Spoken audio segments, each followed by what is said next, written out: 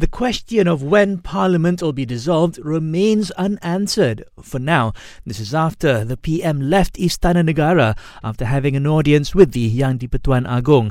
Datuk Seri Ismail Sabri Yaakob's meeting with the King lasted about an hour.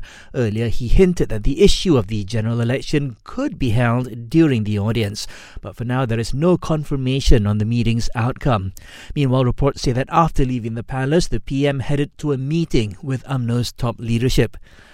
PKR says the party will accept all Malaysians who want to contest under its ticket for GE15. Its Deputy President Rafizi Ramli says this will help the party widen its talent pool. According to the Auditor General's report, individual income tax collections fell by 11 billion ringgit last year.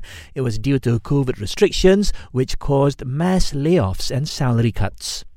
Ampang Jaya Police have arrested 3 more suspects over the viral kidnapping of a businessman last week. So far, 6 suspects have been detained over the case, which was reportedly linked to unpaid debts.